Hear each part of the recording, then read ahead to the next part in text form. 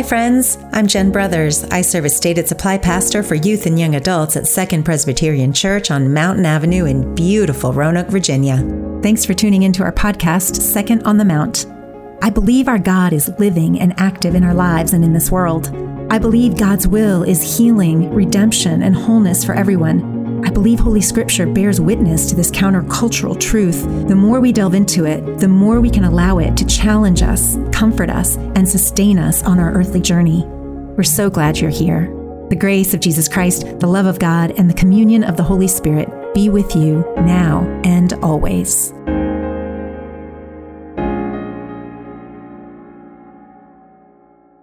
Please pray with me. Holy God, by the power of your Spirit, bring your word to bear upon our lives where we need it most. In Christ's name I pray. Amen. On Wednesday, we began our Lenten journey with ashes. We picked up ashes to remind ourselves of the death that awaits us even as we walk toward new life. Now, Lent is not a time of punishment. It's a time to honestly face what we would rather ignore. There's brokenness in our lives. Some of it we have caused, and some of it has been caused upon us. We take stock of this brokenness to remind ourselves that we cannot be raised to new life until we're willing to die to our old ways. And we cannot die to our old ways if we do not know what those old ways are. But Lent is also a time of renewal. During Lent, we don't walk aimlessly in circles. We walk with purpose toward the new creation that has already been made possible through Christ's life, death, and resurrection. In 6 weeks, we will rejoice as we cry out, "Christ is risen!" Our rejoicing will be that much more powerful if we allow God's Spirit to show us where we're clinging to values and behaviors that lead us and others towards death. Lent is a time to allow God's Spirit to loosen our grip from the ways of this world. It's a time to allow God's Spirit to raise us to new life in Christ. On Wednesday, we picked up ashes. Today, we will sift through the ash heap of the first recorded sin. A reading from Genesis, chapter 3, verses 8 through 19. They heard the sound of the Lord God walking in the garden at the time of the evening breeze, and the man and his wife hid themselves from the presence of the Lord God among the trees of the garden. But the Lord God called to the man and said to him, "Where are you?" He said, "I heard the sound of you in the garden, and I was afraid because I was naked, and I hid myself." God said, "Who told you that you were naked? Have you eaten from the tree of which I commanded you not to eat?" The man said, "The woman whom you gave to be with me, she gave me fruit from the tree, and I ate."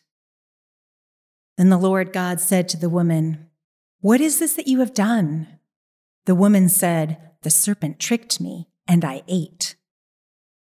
The Lord God said to the serpent, "Because you have done this, cursed are you among all animals and among all wild creatures. Upon your belly you shall go, and dust you shall eat all the days of your life.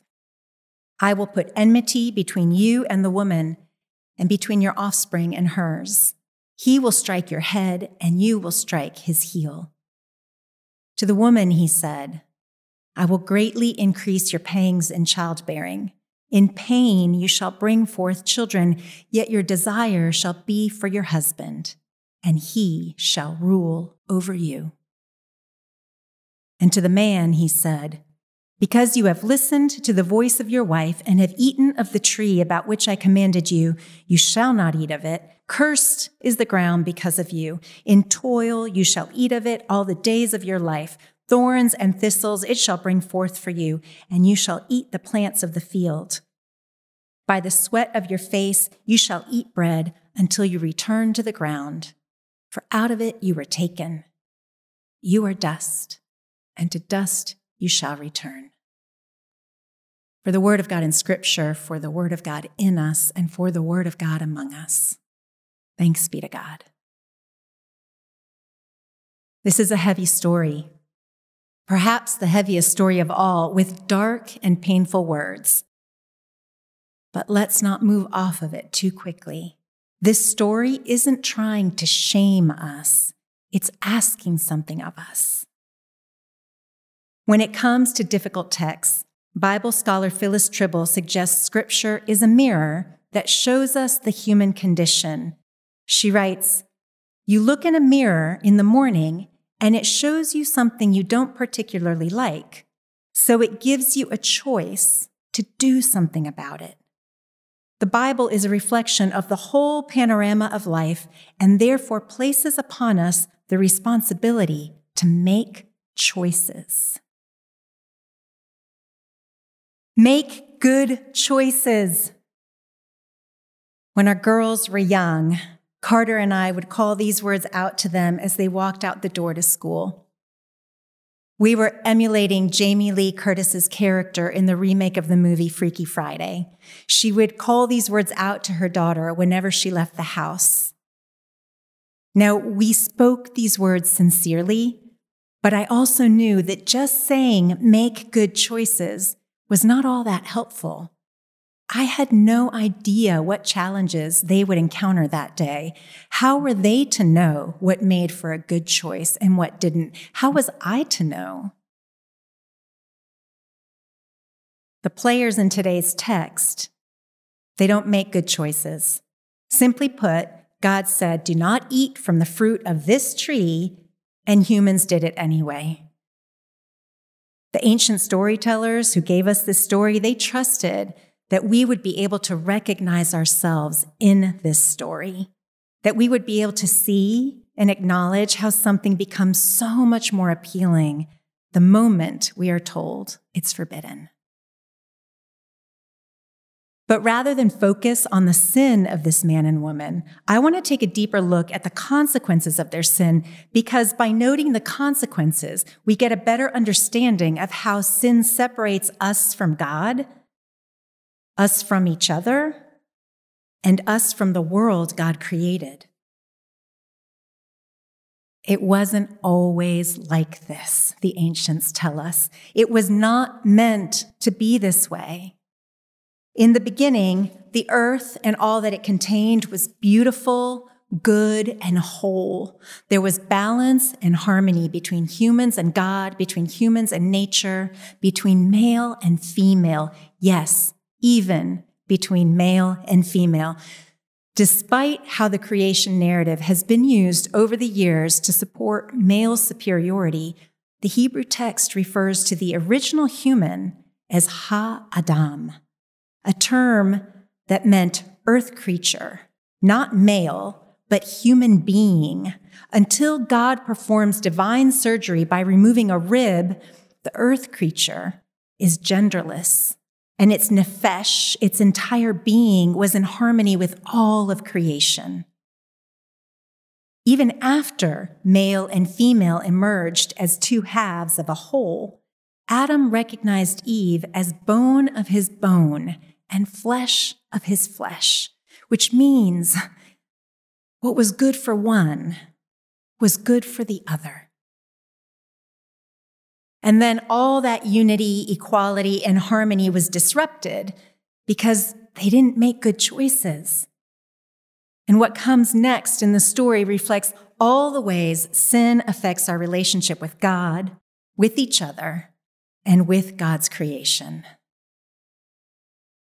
So let's peer into the mirror and face what the ancients understood to be the universal aftermath of sin. Man and woman hide from God in shame. Man blames woman and God for his own behavior. Creatures and humans wage war against each other. Woman becomes subordinate to man. Even the harmony between humans and crop production is affected. Human choices have disrupted the wholeness, the mutuality, the harmony of God's creation. there is no more balance. This is not a story about one man, one woman, one serpent, and one plot of soil. It is a story about the human condition. It is our story. Lent calls us to take a deep look at the truth of our lives. We know we have not loved God with our whole heart. And what we do with this knowledge all too often is hide rather than come out into the light, rather than say, I'm sorry, rather than admit we have been wrong and we just don't know what to do about it. We have not loved our neighbors as ourselves. We blame others for our choices. We hold on to power rather than figure out how to give it away because we've bought into the lie that your gain somehow results in my loss. What is better for you somehow means less for me. We abuse nature time and time again rather than approach God's creation with the awe and the reverence that she deserves. During Lent, we take a deep and long look at the truth of our lives, but because balance, harmony, and wholeness have always been at the heart of God's design, we don't stop at repentance.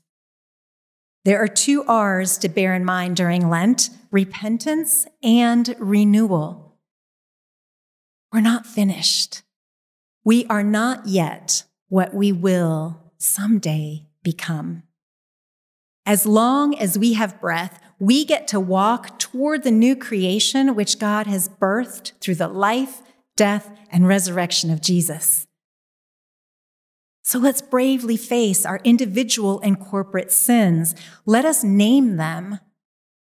Let us not hide in shame.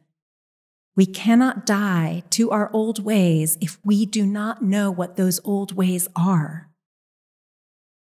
When we can see them properly, we can begin to make new choices that are in line with sewing up the ruptures we have caused and those we have inherited, so our communities can become gardens of healing and wholeness, equality and justice, mercy and abundance. By God's grace, we can do this. We must do this. A reading from Romans, chapter 6. What then are we to say? Should we continue in sin in order that grace may abound? By no means. How can we who died to sin go on living in it? Do you not know that all of us who have been baptized into Christ Jesus were baptized into his death? Therefore, we have been buried with him by baptism into death, so that just as Christ was raised from the dead by the glory of the Father, so we too might walk in newness of life. For if we have been united with him in a death like his, we will certainly be united with him in a resurrection like his. So you also must consider yourselves dead to sin and alive to God in Christ Jesus.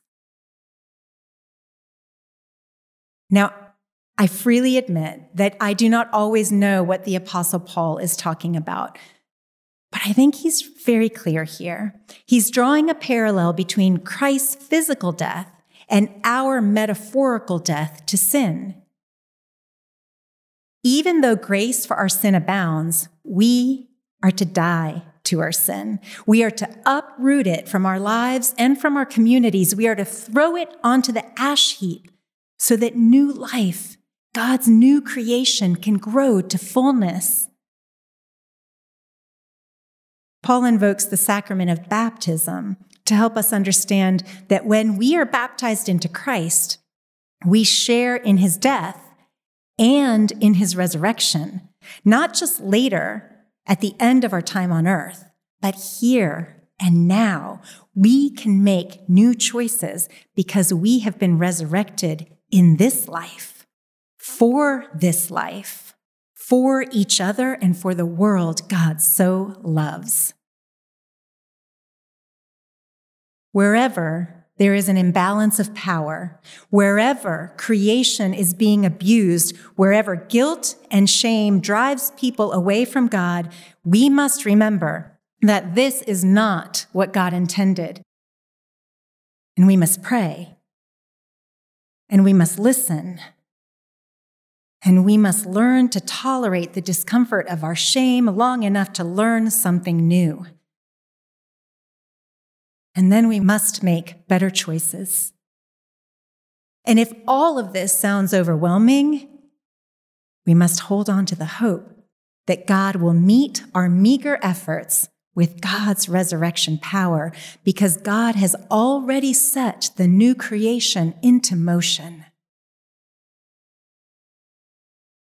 Lent invites us again and again on a journey to wholeness.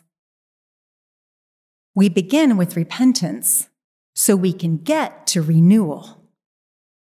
And thanks be to God, we do not travel this road alone. God's Spirit is with us, and we are with each other.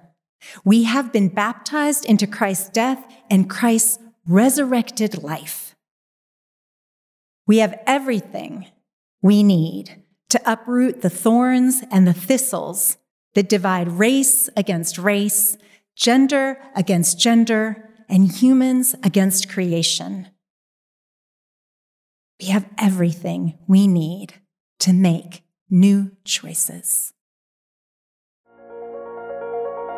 Second Presbyterian, Finding Direction by Following Jesus.